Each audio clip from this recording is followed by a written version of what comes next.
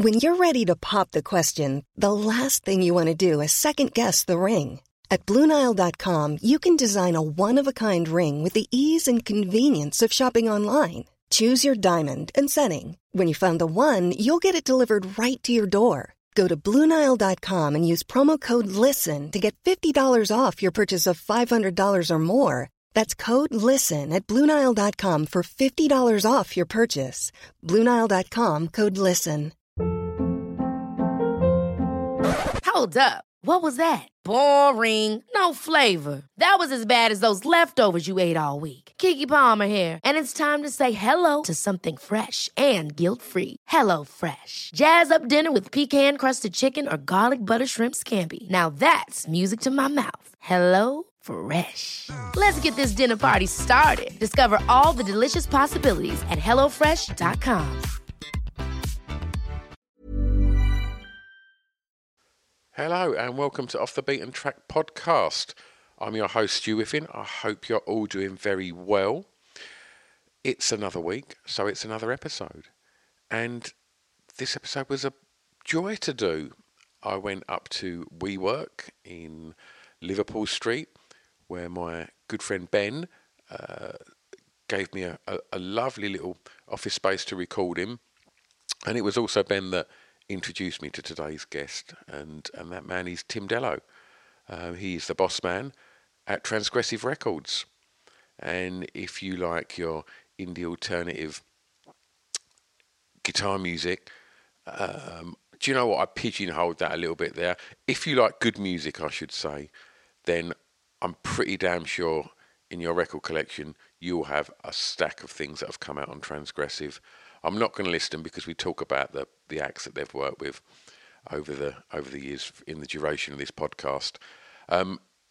Tim was an absolute gentleman, a really nice person to chat to, and I'd never met him before. And I think as you listen to this podcast, you'll hopefully hear that we got on really well. And once we'd finished recording, we carried on chatting. And again, like so many of the guests that live not too far from me and grew up in similar places and that, our paths never crossed until today. And so it was really nice to finally get to sit down and chat and get to know Tim. So before we get on with the podcast, all the usual thank yous. So big thanks to the Distraction Pieces Network for putting this out. Thank you to my producer, 76, and thank you to My Name is Ad for doing artwork. Just another quickie. If you like this podcast and you want to hear more, then go and have a little look in the back catalogue, because there's loads to get stuck into there. We've loads of other amazing guests that have had fantastic creative journeys, and we talk about them and the music that has soundtracked that. If you want even more, there's a Patreon page. All of this can be found at www.offthebeatentrackpodcast.com. And one more thing. If you're looking into the world of podcasts and you want to know more, then there's now an essential guide. It's called Pod Bible. Go and check it out. That's at www.podbiblemag.com. If you can't get hold of a printed copy, then go there and you can read the digital version, and you can see interviews with Adam Buxton, Craig Parkinson, so many other people. So much information on there. So it's your one-stop guide for podcasts. Right, I'll shush now because I've been going for 3 minutes. Please enjoy Off the Beaten Track podcast with the wonderful Mr. Tim Dello. I've got an announcement. Save Our Souls Clothing. www.sosclothing.co.uk. Why am I telling you this? Because they're our official sponsor. Yeah, that's right. Go and check them out because their clothing is off the scale. You're going to love it. So they've decided they want to be our sponsor, which is amazing. And what I have to do is I have to tell you about why they're amazing. So here's a little bit of blurb. So they've only been going a year, and they're based in Southend-on-Sea, just up the road from me. They put the company together based on a love of tattoos and alternative music, and they've worked with some of the greatest artists around the world to produce these items of clothing that are as unique as you lot. All of the designs are printed using biodegradable, sustainable and water-based inks. In addition to that, They only print on garments made by members of Fair Wear Foundation. I mean, come on, great clothing and a conscience. Since going live in April last year, they've seen their audience grow massively and are now selling orders all across the world. And they were recognised by Cosmopolitan magazine as one of the best sustainable clothing brands alongside names such as Stella McCartney. I mean, that's quite a first year, right? So, go and check them out because they've put a lot of love into supporting this podcast and I couldn't be happier. What else they've done is they've given you 15% off. So if you head over to www.sosclothing.co.uk, do a bit of shopping, see what you like, throw it in the basket, and then on the way out, put in the discount code BEAT15, BEAT15, and that'll save you 15% off. Amazing, right? www.sosclothing.co.uk, official sponsors of Off the Beaten Track podcast. Let's get back to that podcast.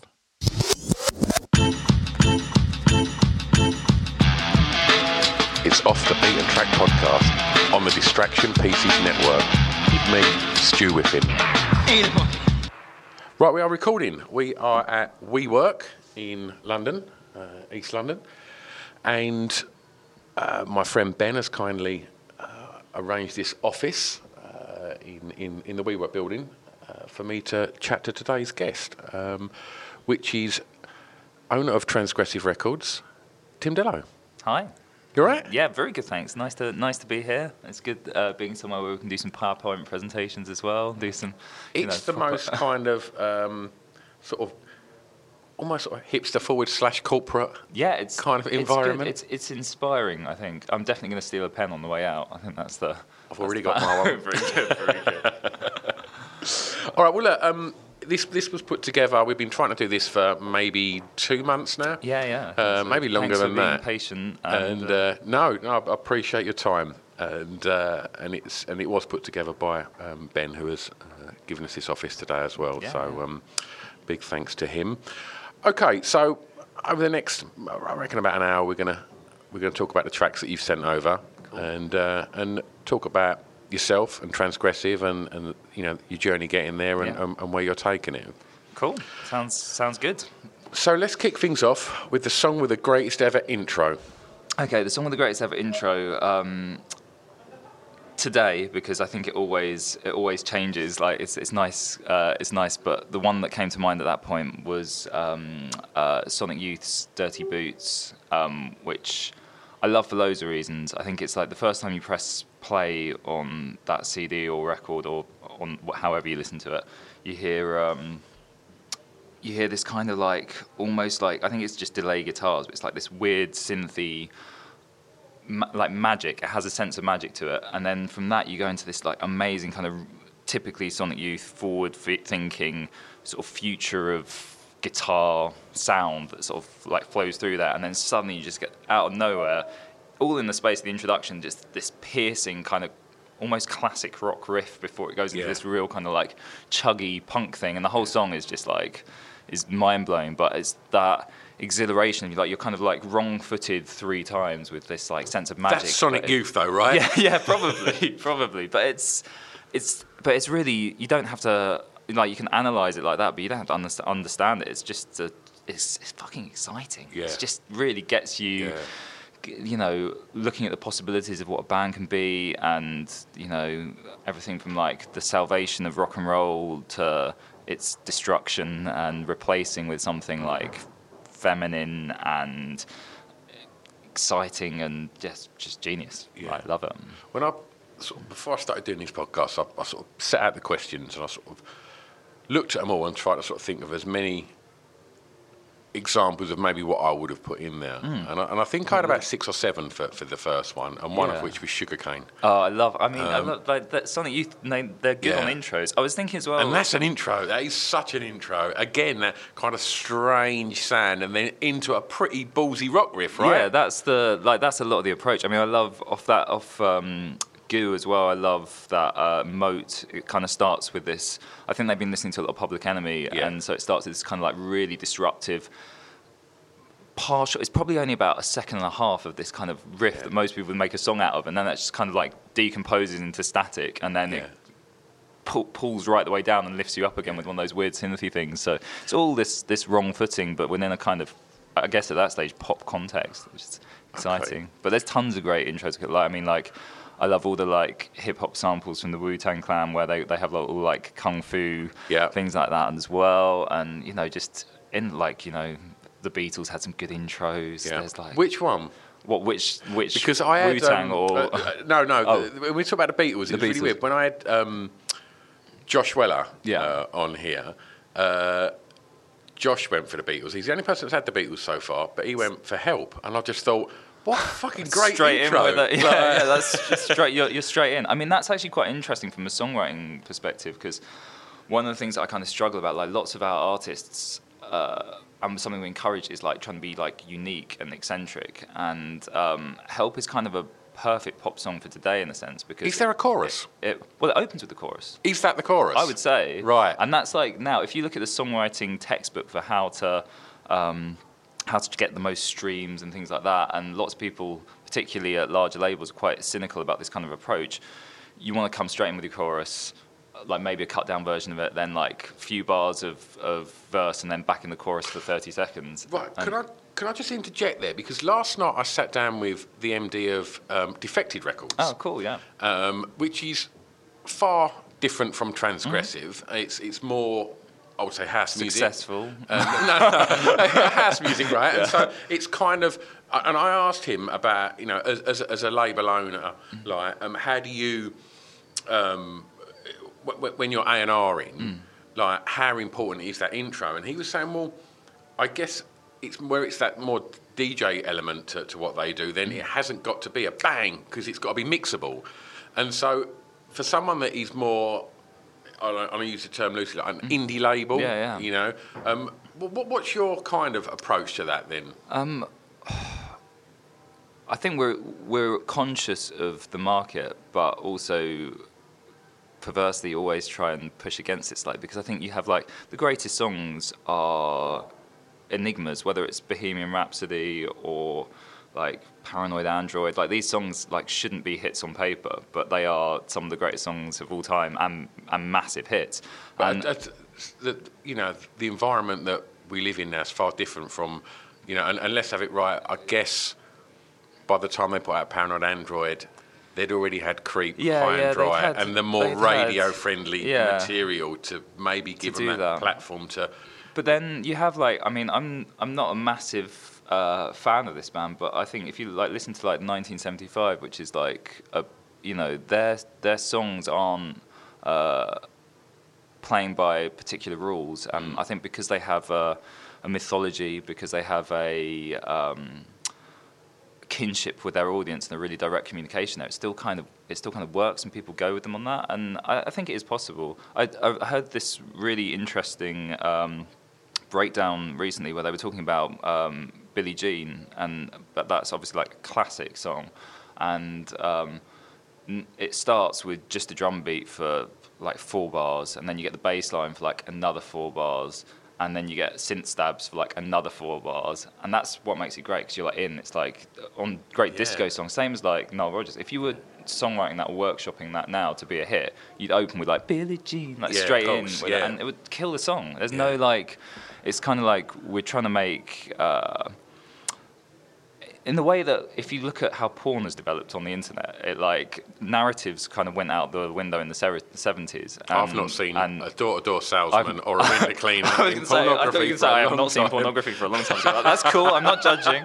I'm not saying it's something I do regularly, but it's always fascinating, because I think it kind of plays on like the most basic human compulsions. Worst pun ever, but it is straight to the money shot now in music, and literally. And I think that there's something quite degrading and degenerative about that, and ultimately unfulfilling. It's an unsatisfying thing, because you know sometimes, you know, or in food, like, you know, everyone loves the occasional dirty burger. That's like a great thing and can be the best meal of your life. But at the same time, there's something wonderful about having like a 3-course meal like play out and like, you know, well, it's the journey for all of these things, isn't it? Exactly. And I think that music, as we go through, and now we kind of like level out in a place where it's not such a disaster for the music industry, and we're looking at income streams actually kind of coming back and things like that. It's about leveling out away from that quick fix and getting into a space where you have like both exist. You know, I love like, you know, I listen to a lot of Motown, I listen to a lot of punk. I think they're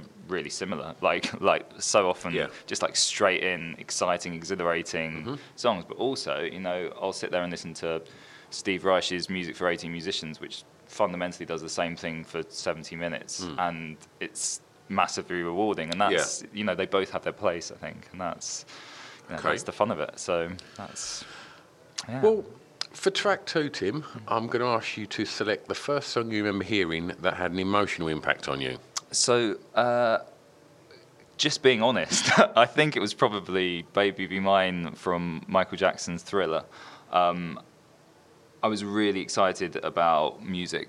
Really early on in my life. And to put a timeline on it, do you mind me asking how old you are? I'm 34. Right, okay. So, I mean, like, way before, like, this was old then, but this is kind of like, I guess, first experiences with music. You look at, like, your parents' collection. Of like, course. My dad had loads of, like, tapes for the car, and I remember getting my uncle's old, really crappy record player, like, single built-in speaker thing, and my dad lending me some records and stuff to play on as well. So, stuff like some really great stuff like Let It Be, Let It Bleed, both of them, like Stones and Beatles, The Police he was really into, and then on the like tape front, Thriller, Lionel Richie, Thompson Twins, like not always the coolest.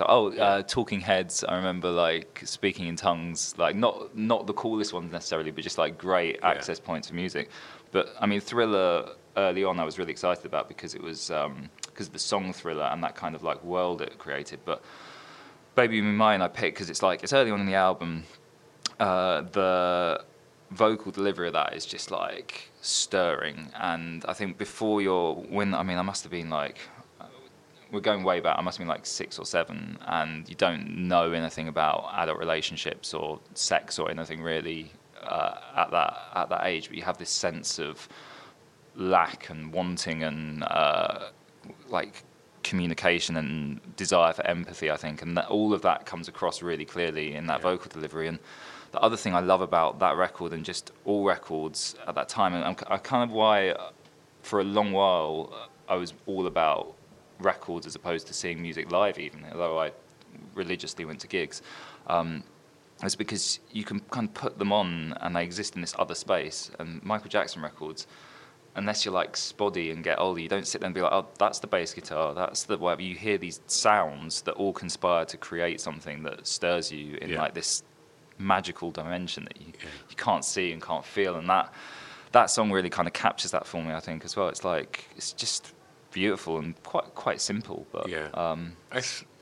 there's a reason it's sold so many copies out. And you know, great. Everything else aside, it's just a cracker, isn't it? It's a really great record. I mean, I think if you take off the McCartney track, it's probably that's a given, isn't it? It's probably maybe even, you know, if you take off that and if you take off Thriller and had those as just standalones as a like set, it sounds cool now as well. You can't like, you know, I made working with this incredible band called Let's Eat Grandma, and they're really into a lot of ASMR stuff, like essentially like sound effects and stuff from like Foley design that you use in films, which kind of trigger this. Not in all people, but if you're one of the people that can feel goosebumps when you listen to music, it's the way your brain is wired, and there are certain trigger sounds. Fuck, really? Not everyone gets goosebumps listening to music. Like some people do, some people don't, and I don't think it affects your enjoyment either way. But there are certain techniques you can do that trigger that a physical responses to music, and like there's lots of weird YouTube videos which you can sort of headphone and do surround sound things of kind of like getting your hair cut, and it's like the sound of all the scissors around your head and things like that, and weird kind of like sound effects stuff. And like Sophie, who we work with as well, uses a lot of film technique sounds as well. But anyway, Michael Jackson really pioneered this, and particularly on his Dangerous record, which is, I think most people see that as kind of like not one of the classics. If you're like a purist, it's like everyone's like, you know, Off the Wall, Bad, and Thriller. But Dangerous, I think is, with some judicious editing, perhaps his best record. If you like knock out, there's a 10-song, 40-minute version of Dangerous, which sounds like, you know, the stuff that The Weeknd's striving for now, which is like amazing, very like black, real, hard, these amazing sound effects. It's like a brilliant record. So yeah, I forget my point, but it's good. It's worlds again. It's like something you can't really explain and put your finger on. So where was you born? I was born in Brentwood. Well, born in Alsett, but I grew up in Brentwood. Alsett Hospital? Yeah. I'm born there myself. Ah, good thing. I mean, yeah, that's so yeah, Essex boy. Really, that's my history. And Brentwood was a slightly different place, I imagine, growing up to what it is now. Yeah, I mean, I think because I guess a lot of listeners the only way is Essex hearing this will be, you know, generally sort of put, when you hear the words Brentwood, unfortunately that does pop into the mindset now. I mean, I think it was a...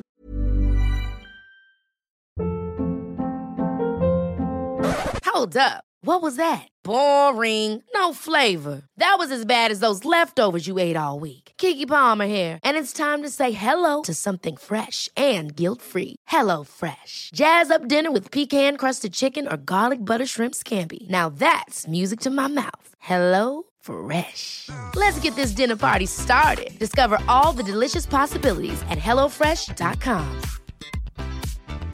I'm Sandra, and I'm just the professional your small business was looking for. But you didn't hire me because you didn't use LinkedIn Jobs. LinkedIn has professionals you can't find anywhere else, including those who aren't actively looking for a new job, but might be open to the perfect role, like me. In a given month, over 70% of LinkedIn users don't visit other leading job sites. So if you're not looking on LinkedIn, you'll miss out on great candidates like Sandra. Start hiring professionals like a professional. Post your free job on linkedin.com/achieve today. Since 2013, Bombas has donated over 100 million socks, underwear, and T-shirts to those facing homelessness. If we counted those on air, this ad would last over 1,157 days. But if we counted the time it takes to make a donation possible, it would take just a few clicks. Because every time you make a purchase, Bombas donates an item to someone who needs it. Go to bombas.com/ACAST and use code ACAST for 20% off your first purchase. That's bombas.com/ACAST, code ACAST. Like in I guess the late 80s, early 90s, when I was really young, it was nice places like green, leafy, absolutely, like loads of like bike rides, and I think when I got into music and stuff as well for the first time, it was great because it had a kind of classic British high street, I guess, and that meant we had an independent record shop in Trumps that was amazing for all new stuff. It had an Our Price, it had a Menzies, it had Smiths, which were great for all like bargain bin sevens and CDs and tapes and stuff. And it also had an incredible second-hand record shop. Before everyone kind of got into the value of vinyl, you could get stuff like, I've got like a first pressing of the Clash's London Calling in perfect condition, which like still has the sticker on it from that shop, and it was £6.50. It's like, these are, you know, they were things that were affordable, that really turned me on musically. So that was cool. Well, the fact that we're sort of now talking about, you know, going record shopping and getting a bit older, so it sort of leads us on to track 3 really, which is the song that reminds you of your school days, and I'll let you announce it, but looking at it, we're talking secondary school here. Yeah, I thought I romanticised being pre-teen enough to take a leap into secondary school, and the track I've chosen for this is Ark Arsenal by At the Drive-In. There was loads I could have chosen. I mean, I was really into like post-rock, really into kind of Cat Power, Pavement, all of those kind of great lo-fi stuff. Yeah, all that stuff was a real favourite. I mean, Spiderland's still one of my favourite albums. Really? I worship at that altar, and it's been really influential in the kind of music that we've put out actually as a label as well. But the reason I chose this track in particular is it wasn't, I would say, a vintage time for music around then. Like, you had kind of fairly generic clubby stuff. You had there was some good like commercial hip hop stuff now that I really love. Like the Neptune's productions around them were really great. You had like Missy Elliott, like Outkast, things like that were really strong, and I was starting to open my mind to more pop possibilities at that point. But still, especially in Brentwood as a bit of an outsider, like it seemed like the alternative back then was just new metal, which I hated. Like I found like it was really confusing for me because I've always been drawn to heavy music. I loved like Nirvana, probably like the most important gateway band for me. Of course. And I felt like the new metal thing was taking all of the like sensitivity, all of like the queerness, I guess, out of that music and just like making it for jocks and relentlessly pummeling you with this like dumb, violent shit with no end to it. And to take that back to Nirvana as well, and it was heavy, and it was the complete anti-jock. Yeah. But it still had the sensibilities of Motown and things like that. Possibly, never mind what I would say, possibly the greatest pop album ever made.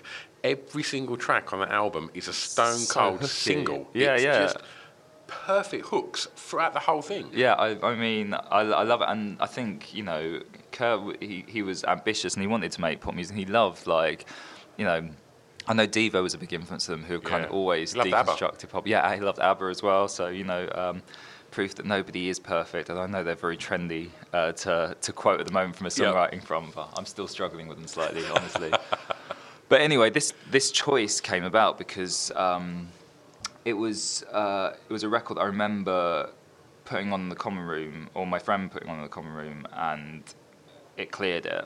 And it was really powerful because it had all of the heaviness. It was produced by Ross Robinson, he produced like Slipknot and Korn and like loads of that heavy stuff. He was the go-to producer for new metal, wasn't he? He was the go-to new metal producer, but this, like, lyrically, it was like the Smiths meets Sunny Day Real Estate, kind of like these like sci-fi romantic alternative heartfelt things, and it had that kind of like punch and power, but it had melody and a genuine alternative sensitivity to it. And I loved it. And their Jules Holland performance at the time, I remember just I wanted to talk about that. It's like they... was it One Arm Scissor? Yeah, they did One Arm Scissor, and they were just explosive. And it's like, for me, it's like the best thing ever being on Jules Holland. They nicked Robbie Williams, who followed up with Angels afterwards, I think. They nicked his stall from... and they were like jumping off his stall and like...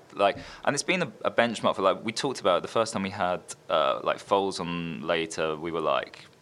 Let's do it, and we kind of did the song properly, and it was a great energetic performance, a great performance. But you can't force these things. And I've seen, like, you know, Idols, who I love, like, great band. They kind of went for it a bit in terms of like breaking out of that outside space and performance space, but it's still. I think Iggy went right at that performance space, didn't he? Iggy, like, I mean, Iggy's on that album as well. Like, he's on. He does a great track there, and it's like his kind of like almost his when he goes into his like Sinatra croony voice on it, which is just erratic. And this record has become like more special because, I mean, Relationship Command now, it is, like Slim, probably in my top 10 albums ever, and we had the honour of reissuing it. I was going to say there's a connection for Transgressive as well, isn't there? Yeah. So I mean, we've always loved this record, and everyone we loved them as a band, but this record in particular. And it was when it was coming up to my my stag do, and people had started trolling me pretty hard, just like winding me up. My dear friend like kept lying about the date and got me like dropped off at Finsbury Park station with just a toothbrush, and I had to like walk home and things like that. They were like doing lots of pranks to kind of, you know, because I'm a popular guy that everyone likes. And I got this email through from Tony from At The Drive-In through our contact form on the page being like, oh, do you want to reissue like our first and last albums? And I was like, I'd already written like fuck off Toby, thinking it was like another thing. I thought, I'm going to just go with it in case it's not a prank, in case no one's winding me up. And I replied and was like, yeah, of course we would. And it turned out it was him. We had a call and they were into the label because of, I guess, our sensibility. They really liked Foals and stuff as well, which is like a great like thing for them to hear as well. Man. And so we put out their first and last albums again and got them like on vinyl for the first time in years and in print and available. And we did the only piece of like new music we did from that era was we were always looking to like Left Foot as they were. And so we got this amazing minimal techno guy called The Field to do a remix of One Arm Scissor, which was like, he turned into like a krautrock 7-minute pulsing thing. And it was quite divisive amongst the fan base, I remember, and we were just like, yeah, job done. Yeah. That's what we sought to do. But yeah, they're amazing. And, you know, they've obviously since toured together and made another record again. That's right. Which is a really good album, Just finished the tours, haven't they, I think? Yeah, they have. Yeah, they've done album and EP, and live they're unbelievable still. And like the lineup's changed on this last iteration, but honestly, like from seeing them at many points in their career, I think that they're the best they've been like now. I think they're really good. It's like Together and really special. I should interject to youth listening now, and obviously, you know, this podcast comes out on the Distraction Pieces Network, which is owned by Scroobius Pip. Scroobius Pip had Cedric guest at the end of last year on one of his Distraction Pieces episodes, and it's an absolutely fascinating listen. So just a heads up there, go and give that one a listen. Definitely, I mean, he's a real character, and he's like one of my favourite Instagrams as well because he has twin sons, and it's basically half of his posts are just them playing with Star Wars toys. It's hilarious, but they're going to be rock stars, obviously. So, school, enjoy it? Yeah. I mean, I had like I think primary school really enjoyed. Secondary school less so. I went to Brentwood School, and I think I was a bit chippy because I'd been at a normal comp before that, and I had went into it with a kind of you're all posh twats attitude, and I don't think that was probably the best foot to get off on. Yeah.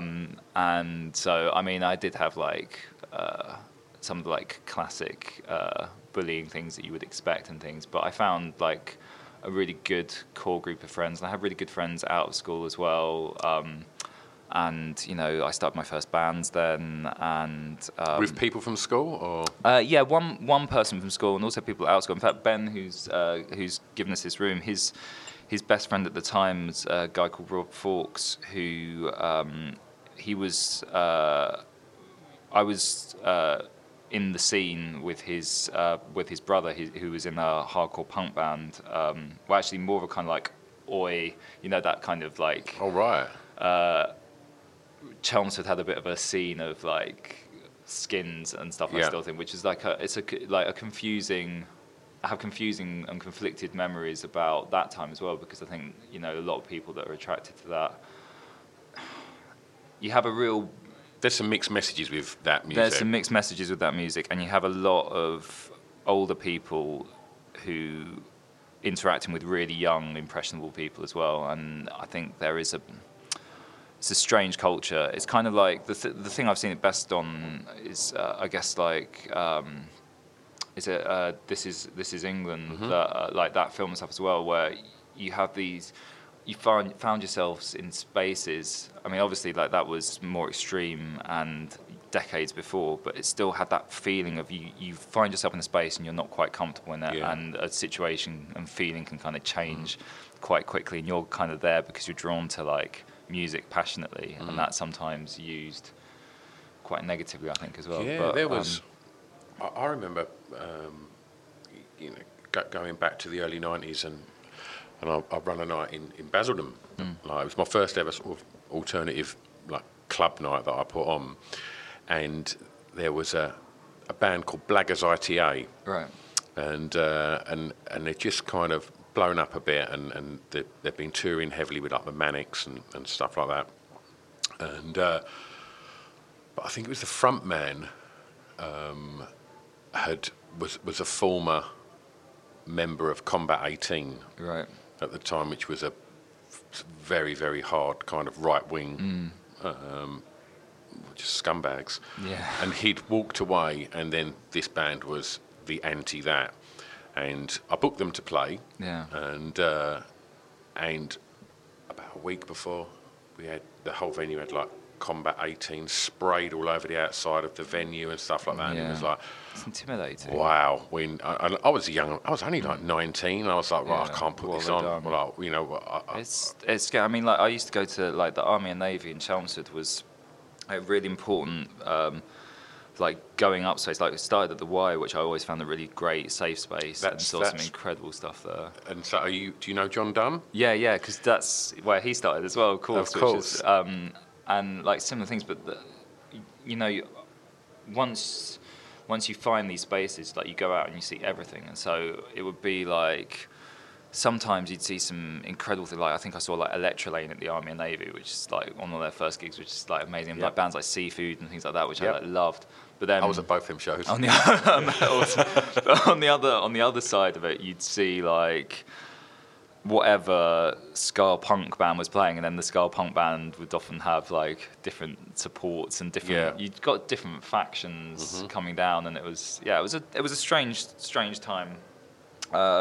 Learned a lot, and I think I'm probably a lot softer now than I was then as well. I mean, but anyway, I was quite like chippy. But I started the band with Ben's really good friend and my friend's older brother. So my schoolmate was in one of these like punk bands called the Filaments, who did pretty well, and his brother was they done all right, didn't they? Yeah. And his brother was this guy called Rob, who. He was into like Pavement and Shellac and stuff like that as well, and he and my other schoolmate formed our first like proper band together, which was like a like kind of hardcore math rock kind of thing, and we toured together. And actually, I like started my first label with him as well, like way back. So Ben also did mention to me that you'd already started doing like fanzine as well. Yeah, I did like I did a fanzine called Roadkill for. Infrequently for years, but that was how I learned a lot about how the music industry worked. I kind of got in touch with my first PRs. I made CDRs on it as well, so I had to like license tracks. So like learning how that worked, and like going out and selling them and trying to How old was you then? Oh, like 16. That's fantastic, mate. As well. So yeah, it was good fun, and I remember like some of my like life highlight moments were. I did a big feature on Seafood, and they were like, "Oh yeah, you can sell it on our merch stand if you want." And I did like the merch at their Eulu gig, and Steve Lamacq had come down to see it, and I remember trying to give him one because I was just like, "I just really appreciate it. Like, you got to check out this music," and he insisted on paying for it. I was just like, "You're a good guy. This is like," it was so nice because he knew he'd done that kind of thing as well, and he knew like the difference that a couple of quid would make to me being able to make more of them and stuff, and that was great. I made lots of good friends there, and I got into a different world. It was the first time I sold them into like rough trade shops. So when we did the label, that's how I knew how to approach kind of like that's those really people and impressive stuff as well. So that was my start. Hello, I've interrupted the podcast again, haven't I? Sorry, it won't take a sec. All I want to say is the songs that we're talking about in this podcast, if we can't.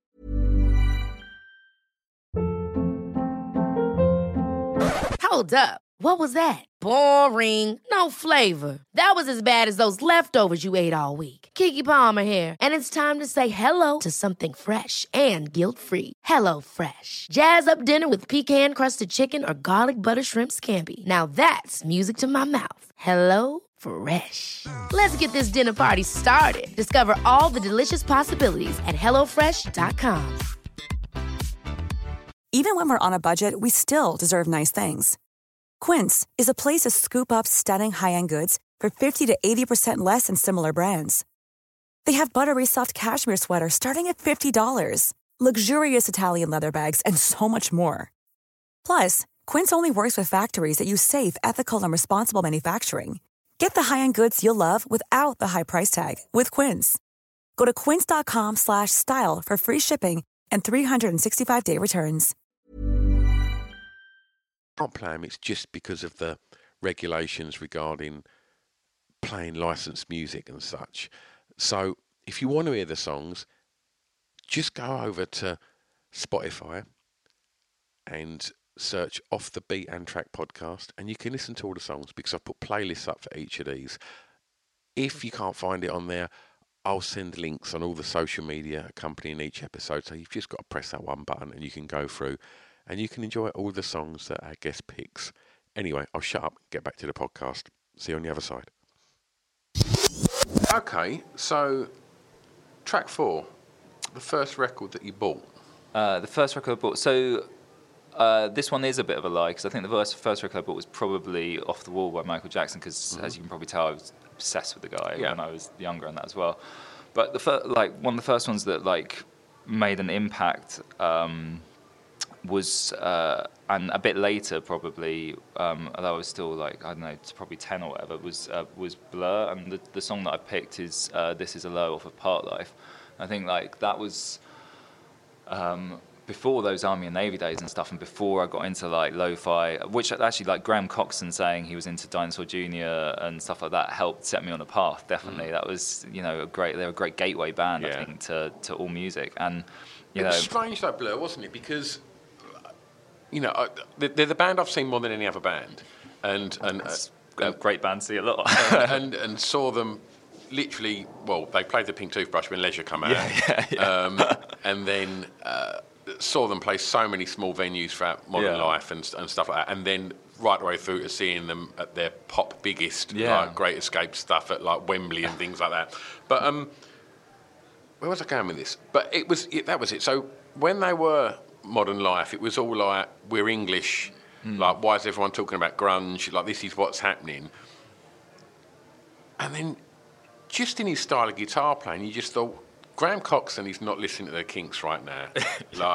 He's listening to stuff from over the pond. I guarantee it. Well, I mean, there's part of the reason they're a great band is they're a band of contradictions within that lineup. And I've been lucky enough through Transgressive to release records from both Graham and Damon separately. We did Graham's Spinning Top album, which is unbelievable kind of prog folk record, really. So it's a concept album. It's one of the best things we put out, I think. And then from Damon, we've collaborated on his Africa Express project. So we put out the Maison de Jeune record, which has a lot of his songs on it, and it's his brainchild. And following that, interpretation of Terry Riley's In C in Mali, and the Orchestra of Syrian Musicians album as well, which all been beautiful and very rewarding. And we've worked with him as well with acts in other collaborations that will be coming out moving forward. So I feel like we've seen both sides of those personalities, and they are opposites. And they obviously love each other, and they have a deep friendship that's kind of bigger than whatever the politics are. But I think every Morrissey needs a Mar, right? Yeah, every Morrissey needs a Mar, but they've had the good sense to broadly stay together and a degree of compassion, I think, for each other, which has made that a good thing. But I think that it was that Blur album probably afterwards, the album Blur, where they started going let's give this to Graham a bit, and that's where it was kind of I remember actually on the XFM, Graham did this amazing takeover. They had the takeover slot on Sunday nights, and he played Trail of Dead was the one I really remember, but he was playing Napalm Death and stuff like that. He was playing really heavy. So he just got into skateboarding in a big way. I was just fucking hell! You tune in expecting, I don't know what you were going to expect, but it was a great thing. And his first solo album as well, I love. The Sky's Too High is just it's like Leonard Cohen record, but lo-fi. It's beautiful and real. Both geniuses. But This Is a Low was a key song because they were a boy band essentially for me at 10, and I was as much into I hadn't I was just discovering the NME probably. Yeah. I think my mum's friend bought me my first NME because I was like the music press that was being marketed to me was like Top of the Pops magazine and Fast Forward and stuff like that. So like Fast Forward. it was like Blur to an extent may as well have been E17 for me. Like they were in the same thing, and so you kind of turn up for Girls and Boys and Part Life, which are the ones you'd heard. And now I listen to that record, and there's tracks in it like Clover Over Dover and This Is a Low, like Pointedly, where you're just like, this songwriting is just classic, actual genius. And always finish on This Is a Low. All the gigs I saw on that always finished on that track. It's a powerful song. It's incredible song, and like. I think that sense of it's again they capture a kind of feeling. It's very hard to describe what makes it so special, but it does really connect. And I think the through line for so much of this music is a sense of imagination and a sense of like inspiring like an imaginative visual reaction within you as well as an oral one, and that's it's compelling. Solid choice, mate. Thanks. Track 5, Tim. So you've left school, I hope, and it's the song that soundtracked to your clubbing years. Okay, so I thought about this one quite a lot, and again decided to err with honesty. So like coming out of Essex, my first like club experiences were awful, really. Like after the Army and Navy and stuff, like just kind of going out and because one had to go out somewhere and stuff, so like awful things like Viv and Elite and Faces and stuff like that, like terrible Essex clubs really. And a good friend of mine, she DJ'd and managed to blag into some really good like alternative nights and that was really cool. But my reaction, my like engagement properly with clubbing was when I came to London for uni, and I guess started going to I went to like really cool like electronic and hip hop nights at like Plastic People, and also got into like some really good like gay club stuff as well. Like there was a great night called Pop Stars at the Scala. My best mate was the DJ. Like it played like incredible things, and I've always was that at the Scala when it was 3 floors? Yeah. And that was great because each of you had the kind of like he done 80s upstairs. Yeah, so that was the like the super gay old school, and that was great. And then you had like the main room was like indie-ish, right, wasn't it? It was indie-ish, but I mean I saw like a La Tigre PA there, which is unbelievable, and hearing like talked pop music through those kind of speakers in that kind of environment, it was just so inspiring. Like I remember like one of the best New Year's I had out ever. I went out with my now wife, and it was Kelly from Block Party and his partner at the time. Just going out there that time, so exciting, and all of that was great. But the club that really kind of connected to me, and the only club that I went to religiously week on week was Trash. And I thought you might say that was like, at that time, like, it was such a safe space. It was so inclusive, but it was also exclusive in that it started to get a word for itself. And it was the first club I've been to, like, from being in Essex where the door policy is like, if you've got trainers, you're not coming in.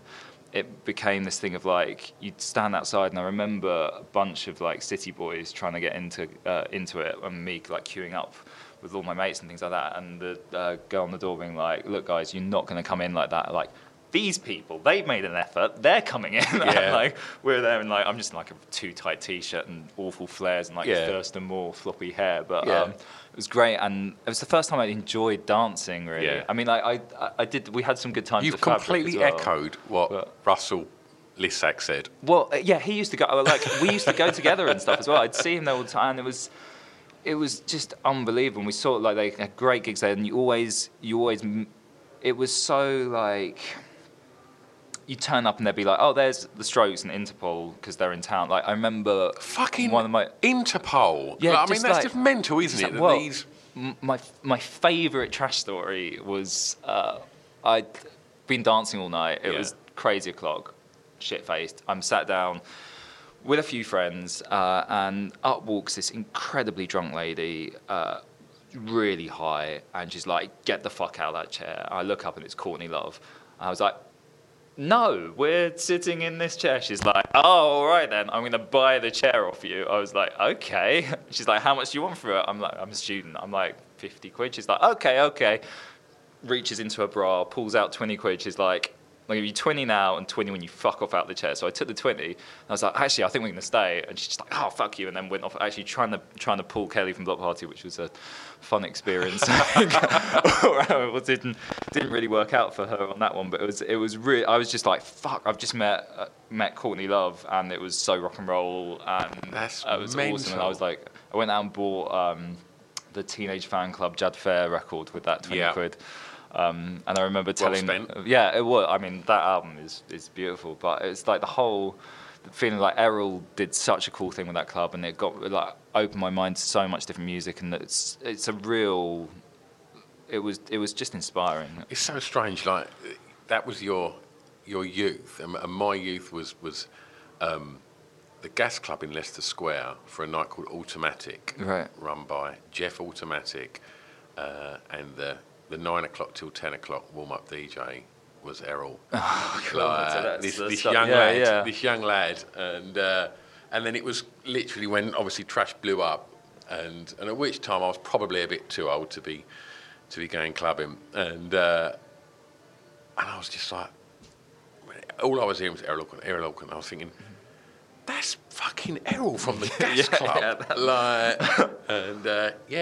I mean, he's an absolute gentleman and his label Fantasy is incredible. His remix is great. His production work is brilliant. I mean, he produced some really good, Mystery Jets again, like good friends of mine in the band we've worked with over the years. He did their second record, and I think that's a classic. And he's recently done the new Ride record, and he's just a real proper passionate music person. And what that club was really special. So the track I chose was LCD Sound System's Losing My Edge, which is probably not the most played track there. I could have gone for like the Yeah Yeah Yeahs or Yeah, in fact, by LCD, but the Yeah Yeah Yeahs did play. Yeah, they played there, and it was really like it was a really fun time. And I mean, everyone played there. I remember Jarvis Cocker doing his Relaxed Muscle thing there, and he turned up at the front in a like skeleton balaclava onesie. And he opened up a bag of pills and was just chucking pills into the audience. I was just like, this is crazy, like just insane stuff. But it was a really fun time, and kind of a template for what a good clubbing experience could be. Yeah, absolutely. I was living in Wood Green at the time, and we'd just get the night bus back afterwards, or 2 night buses back afterwards, and it was it was a pilgrimage. What a great time to be at that age. In that club. It was really fun because it's also like it was when we were starting Transgressive. Really, we were on the verges of that, and so we were kind of like trying to sign bands that were becoming the support bands for these kind of like that New York scene and things like that as well. And it was a great meeting place. Can we talk about that a little bit now? Yeah. So the idea of forming a label, was that a natural progression from being in bands and the fanzine and stuff like that? Right, well, let's obviously you say you're licensing music and putting a CD out with the fanzine anyway. So I guess a natural step. Yeah, it was. I mean, it started really with actually like Block Party, which was Rob, who I talked about before. He and I started the first record label together. We did 2 singles, and then the band split up, and we split. Our friendship kind of. It didn't really work out. It didn't really work out. So we went our separate ways in that. But the first band that we put out was Block Party, who was like Kelly was my friend from uni, and before that we met on the Billy Mahoney message board, and I put on like their first gig at the Verge, and things like that. It was like real kind of like early day stuff. Yeah. And things were starting to happen, and he was getting better and better and better. But he didn't really have anyone wanting to put out the first single properly, so I was like, yeah, we'll do it, definitely, this will be cool, and that was how that came about. And then after that, I remember talking to his manager, who introduced me to a guy called Phil Murray, who's like still very successful in the music industry, a really great manager, and he was managing the Rakes, and he was like, yeah, you should do that as your second single. And it was like it was a gift, and that was $22,000 job, which I loved. And then after that, it was I met Toby, actually introduced by Kelly again, who was like definitely, I mean, I haven't actually seen him in years, but he was definitely a real kind of like social glue for me early on in it, and he knew Toby because Toby was putting on the Block Party gig. Yeah.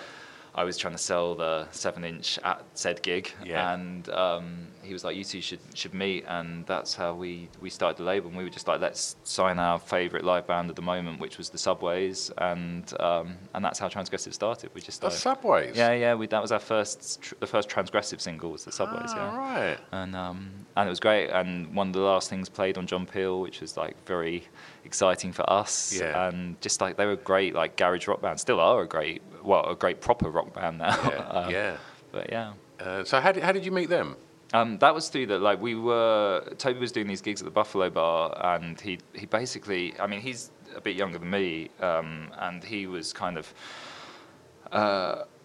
putting on so much hype. So he did all the early Libertines gigs, and he was like the kind of Cameron Crowe figure. He was doing his own webzine at the time, so like a step beyond my paper fanzine, and called Brock Feedback, and he was getting all these interviews and all this access and putting on, like, once a month he'd do a showcase gig there where he basically get all of the hype bands that the A&Rs were clamouring for that month and put them all in the Buffalo Bar, sell it out with a group of like great people, like real music fans, and just enough industry to get everyone really hyped about it. And Block Party did one of those gigs. It was Regina Spektor, who we ended up working with as well, Block Party, and I forget.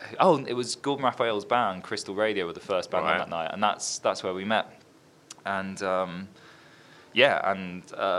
we just got on really well. And I didn't want to do a label by myself. I always feel like collaboration. Like we have like a really like partnerships are so important. I think to be balanced in music and succeed. And I think I've just felt instantly like a really special connection with Toby, and we went to the pub and I was just like, look, I want to do this properly this time. I'll put up the money from like 500 quid from my dad and 500 quid from my student loan to get this started. We'll pick a single, we'll do it properly down the middle, and then it's developed. I mean, that's basically the principles now as well. I mean, and what was the first single? That was the Subways, yeah. So we did the Subways. What track? It was At 1 a.m., I Want to Hear What You Got to Say, and You Got Me as a 3-track. We tried to do the 3-track singles to start with because we thought it was like value for money. 2 on the B side, 33. But, I've had Billy on. Yeah, he's a lovely guy. He's smashing, isn't he? Yeah, really, really good guy. Again, I haven't seen him in too long as well, actually, but he's great. He does a lot of politics and stuff now as well, and English scholar as well. Yeah. He's got his radio show over at Boogaloo. Yeah, indeed, with his wife. With Ro, who's been on here as well. Oh, cool, good gang. Okay, so what did you, before we go on to track 6, what did you sort of want from clubbing? What did I want from club? I think it was experience at that stage. Like, I was coming to London, I felt relaxed properly for the first time. Like, I really feel like I used to sit in the coffee shop at Foyles and get like one coffee and sit with friends, rolling cigarettes and just spending time, like actually by yourself, like reading in busy spaces and being like thrifty and experiencing like the joys of a city without and decompressing there. I think that's the thing. Lots of people struggle with big cities like London, New York, Tokyo, and things like that because they get distracted by the bustle. I think it's kind of like a Zen thing. If you can lock into your space in busy spaces and experience like the things that it has to offer, it's so relaxing. It's so accepting. And like London, I think I've gone from a place where like in like Brentwood, I've had like people like shouting like fag at me for having a rough trade bag on my shoulder, like really like quite like, you know, it's not. There's a great weird Essex underbelly with like people like Grayson Perry and like, you know, like some of the artists that we'll talk about like moving on and stuff and that as well. But there's always been a like brilliant alternative through line there. But also there's a sense of like be normal, and I think it's a suburban thing. It is, and that is the reason I set this podcast up. I initially set this podcast up to be 7 episodes, and I wanted to do one, and it be off the beaten track, based on Essex, on that kind of how does someone facilitate their journey in an area which is generally not that necessarily encouraged within schools. Yeah, not at all.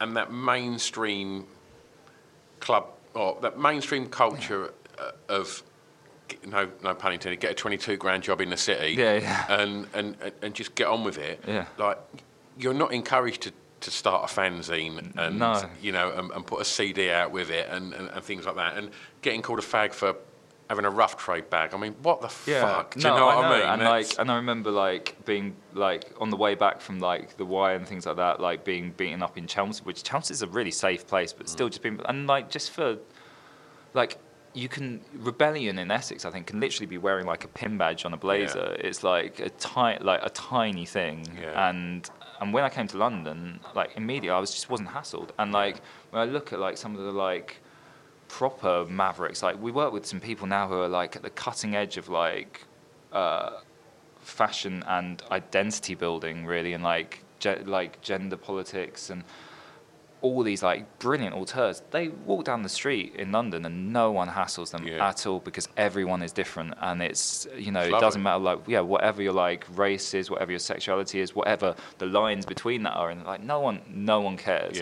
And that I found like instantly relaxing. So taking it back to like the clubbing thing in London, it was just adventures. Like I would say yes to everything. I went to some awful places and some great places, and found a clique and found acceptance. And I think in Essex, I always felt like I was putting on a costume of like putting on some smart shoes and a like Ralph Lauren, and the only thing about going clubbing was to try and pull, probably. I'll get drunk and not get beaten up, get into somewhere so that you were not left out. Should have come to Rayleigh, mate. Well, I mean, I have been to the Pink Toothbrush before. My friend James, a guy called James Howlett, is a lovely guy who, again, I haven't seen in years. His gran lived really near it and was like one of the people always moaning about people coming out of it drunken. and we used to like, so we went a couple of times and stayed there, and also there's some really good record shops around there, like Fives, and we used to go to Adrian's in Wickford as well, which is incredible, and like just spend all our pocket money on like just going through like this, because they never got rid of anything. So they'd have like, if you were into super furry animals, you'd like go back and they'd have like all the sevens stretching back. Is it still there? It's much smaller now. Yeah, probably. It is.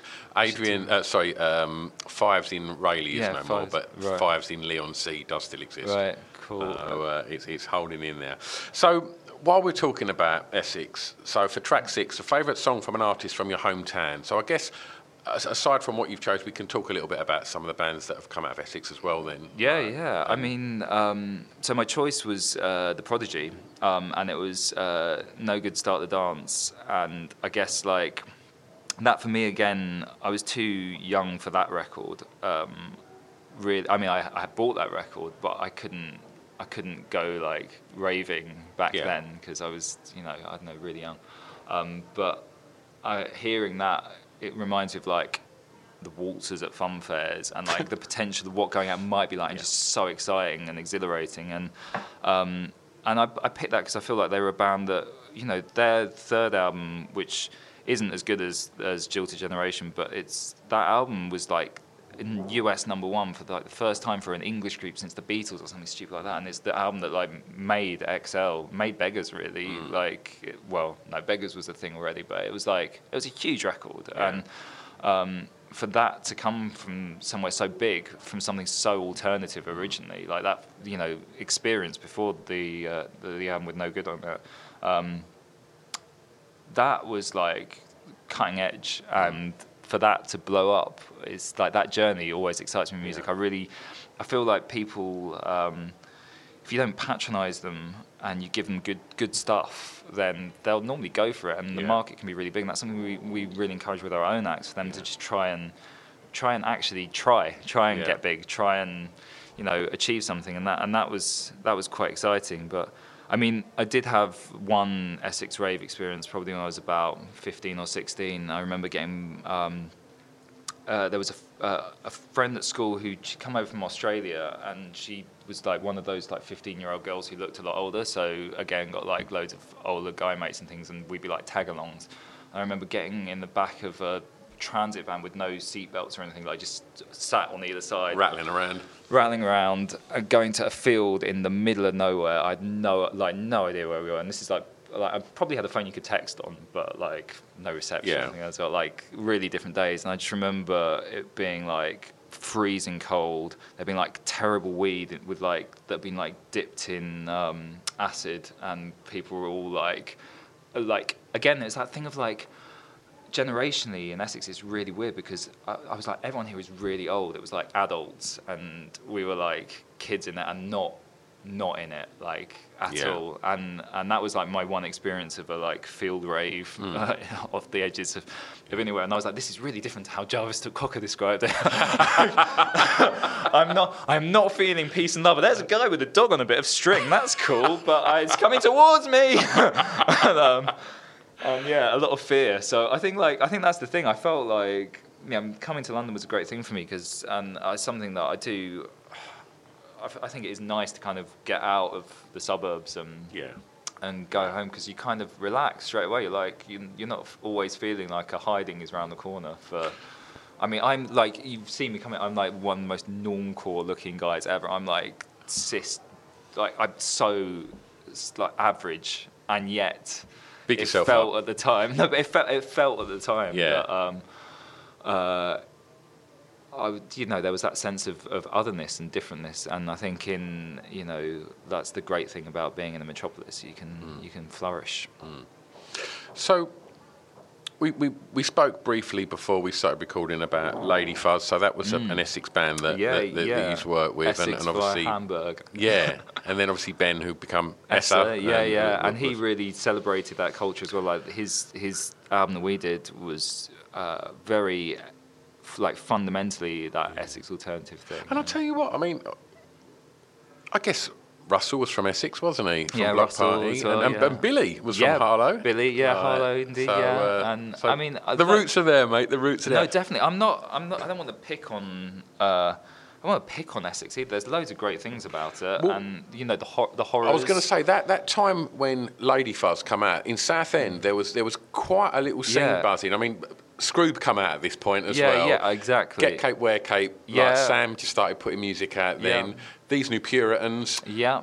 Ipso Facto. The Horrors. And I mean, like the horror. I think I might have played actually. Their night was called Junk Club. And I think I might. That was Reese's night, wasn't it? Well, yeah. So I think my first ever band might have played the first ever one. It was in the ballroom, and it was I was the in a basement band of the Royal Hotel. Yeah, and I was in a band called The Cost of Living, who were terrible, like Sonic Youth Indebted, school band. I think we got like a first bill on kind of thing there as well, and it was like that was a cool thing. But now, like you look at like Faris from the Horrors, he produced one of the tracks on two of the tracks even on the Let's Eat Grandma album, and they're like he's done some incredible things. His art's incredible. Yeah, he's an incredibly talented guy. Literally walked past Reese 2 days ago in Essex on the seafront. Yeah.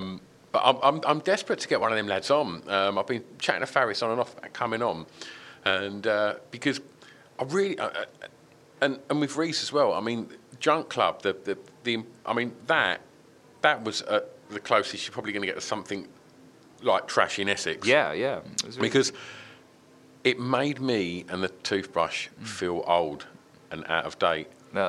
Because I went there thinking it's another club trying to do what we do, and I went in there and I was like, fuck. Yeah. Everybody looks incredible in here.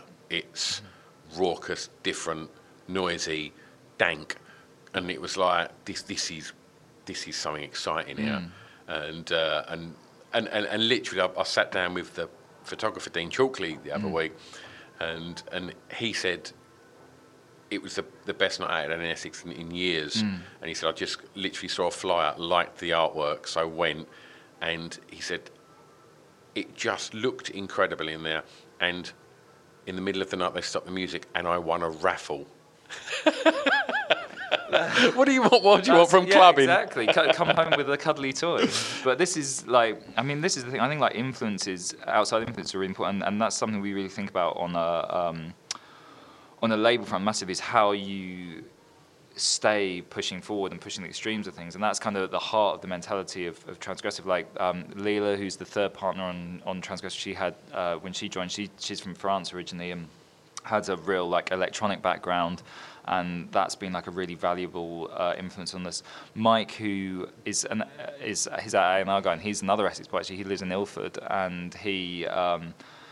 He's younger still and grew up, like, he used to go through the back window of the toilets to get into Trash because he was too young to get in, so he'd literally climb through the window in the toilets, and that was his, like, first experience of coming up to London and clubbing and stuff like that as well. So the touch points are there, but also it's like, you know, what's next, and that's, you know, that's something that I think is really healthy. You have to keep challenging yourself, and the second you find some music that's uncomfortable or different, it's like, as a label, it's our duty to kind of like understand its like cultural importance and try and reflect that and put that out without messing with it, and in its kind of purest and most exhilarating form. And that's part of the most exciting challenge of the job now, and that's why we've released everything from like, you know, Flume and Sophie through to like Johnny Flynn and like the like Stargaze, like our like modern composition artists and things like that. That diversity is really about like pushing out what's important and trying to make meaningful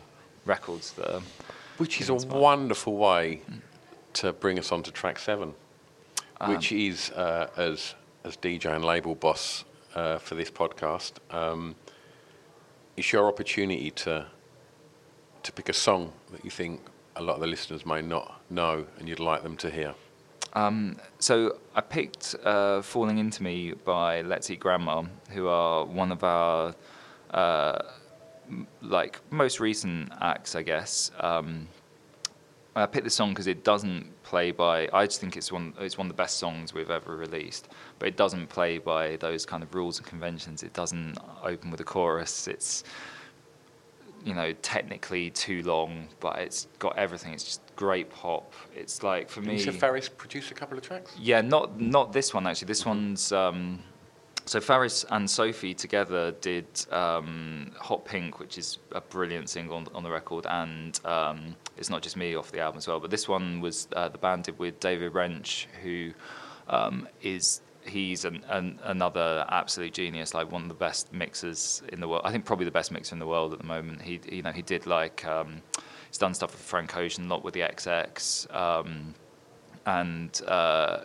he worked on this track with them. But this is, you know, archetypally like this band. I mean, this album really, like for me, it's kind of like as good as Hounds of Love by Kate Bush. It's like a soulful journey of an album, and you cover so much ground in it, and it really cuts to the core of what it's like being a young person in England today. They're from Norwich, so they have that kind of... Norwich is a quirky, cool city, but it's also outside, so it has that sense of, you know, they were definitely the odd kids in town.